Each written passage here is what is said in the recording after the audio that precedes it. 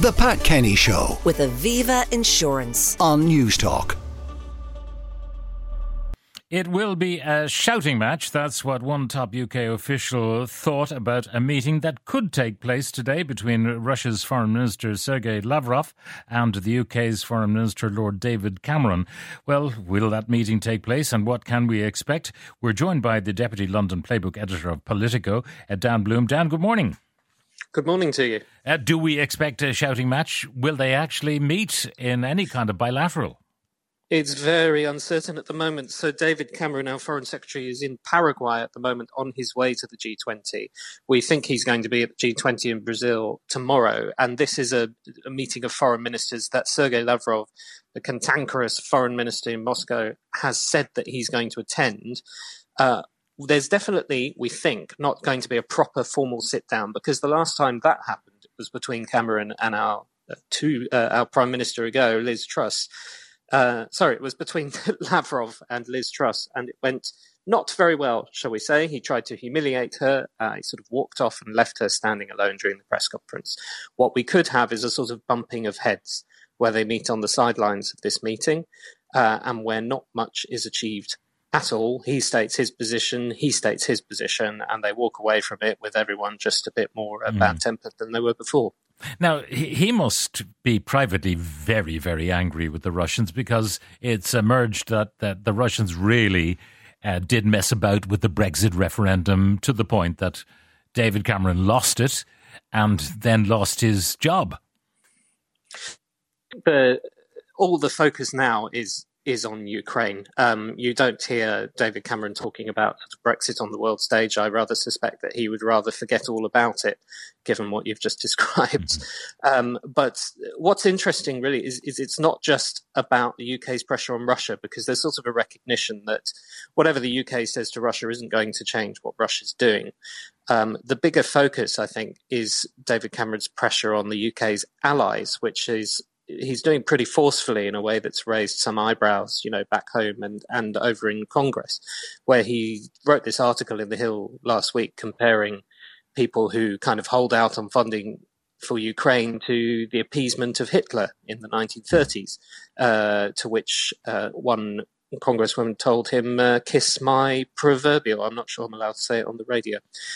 So there's this week, which has the anniversary of the second anniversary of the full invasion of Ukraine, has a lot of kind of events culminating in the UN Security Council at the end of this week, where our Foreign Secretary is going to try and apply that pressure on allies to make sure they keep up the funding and the support for Ukraine. And that's almost the sort of more difficult battle than talking to Russia. Yeah. Now, it's a problem in an election year for the Conservative Party as well as for the presidency of the United States. To really make progress, because everyone is holding their breath, wondering will Trump make it? And by the way, that when he was talking about the appeasement, it strikes us all that what is going on is very much like appeasement on the part of Donald Trump. But that Republican you mentioned, Marjorie Taylor Greene, when she told him that he can kiss my ass, I can say it.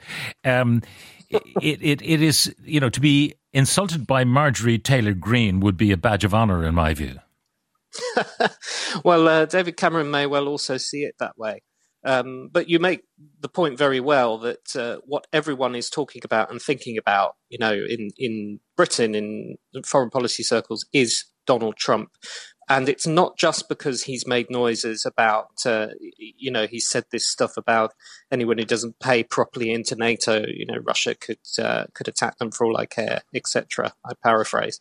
It's more about the fact that he's so unpredictable. So there's one strain of thought that perhaps Donald Trump will come in, he'll see that Ukraine is holding up quite well, and he'll decide to back a winner and sort of be a friend on the world stage, or he could come in and decide to be very sort of cantankerous and say, I'm not giving this money away abroad. And it's that not knowing what his policy is at the same time as potentially we could have a change of government here in the UK with Keir Starmer, whose foreign policy is, not wildly different to the Conservative government's foreign policy. There's no great change there, but there could be a real period of instability here. Now, the question of where Trump stands with Putin, I mean, I don't know whether you saw his tweet or whatever he calls it on Truth Social about, he compared himself to Navalny. He is a persecuted man, just like Alexei Navalny was, persecuted by the main political parties, i.e. the Democrats in power. I mean, that's sort of bonkers stuff. But there are enough people prepared to believe the bonkers stuff in the United States that could get him over the line. I must say I've not seen that post, but I'm not quite sure that analogy quite stands up. No, it does not. I think this is exactly the sort of thing that I'm talking about, is you can never quite tell what Donald Trump is going to say. And the one thing that sort of diplomatic circles crave is predictability and stability and calm. And by sort of throwing, the last time Donald Trump was on the world stage 4 or 5 years ago, we didn't have the same level of warfare and instability as we've got now in places obviously like Ukraine, but also the Middle East and an expansionist China. And Donald Trump coming back at this time, there's a few kind of pointy heads in Whitehall thinking, what are we going to do about this? Do we have to keep up our approach, regardless of what the US say, despite the special relationship? So when Lord David Cameron wrote that piece for The Hill, did he have the blessing of Rishi Sunak? Because Cameron, having been dragged back from the wilderness and deposited in the House of Lords, does not have to get re-elected. So has he gone a bit rogue on Rishi Sunak, and indeed from anyone who might follow into number 10 in Rishi Sunak's footsteps? So we did ask around about that article comparing, raising the idea of appeasement. And what we were told is that although people in Downing Street were aware of what he was writing, I couldn't quite get an answer on whether they actually signed it off in the sort of formal approval process. What allies of both Rishi Sunak and David Cameron insist is that he's not sort of gone rogue in the sense that he's adopting his own foreign policy. Technically what he's saying is all in line with British foreign policy, but he's choosing to be more muscular about it. And this kind of goes with the territory of him basically coming back as a former prime minister and having more leeway to meet higher level people, heads of state rather than just foreign ministers, because they sort of see him as the leader. It's like in the US when you're the president and you're the president for life, they see it like that. And he's also not got this problem that, worrying about he might be reshuffled out of his job or lose his seat, because he hasn't got a seat to lose, as you point out. And if the polls are correct, then potentially he's got 6 or 8 months left as foreign secretary, and then that's it. And there's nothing really after that apart from a seat in the Lords. So it does seem a little bit like a sense of there being nothing to lose and him just throwing everything at the wall. Yeah.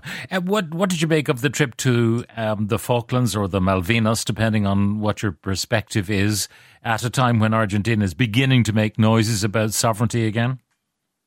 Well, this has been a story that has gone back and forth for many years, since the war in the 80s. And it sort of is a sign that he's, sticking a hand up to the Argentinians and saying, hang on a minute, don't you dare.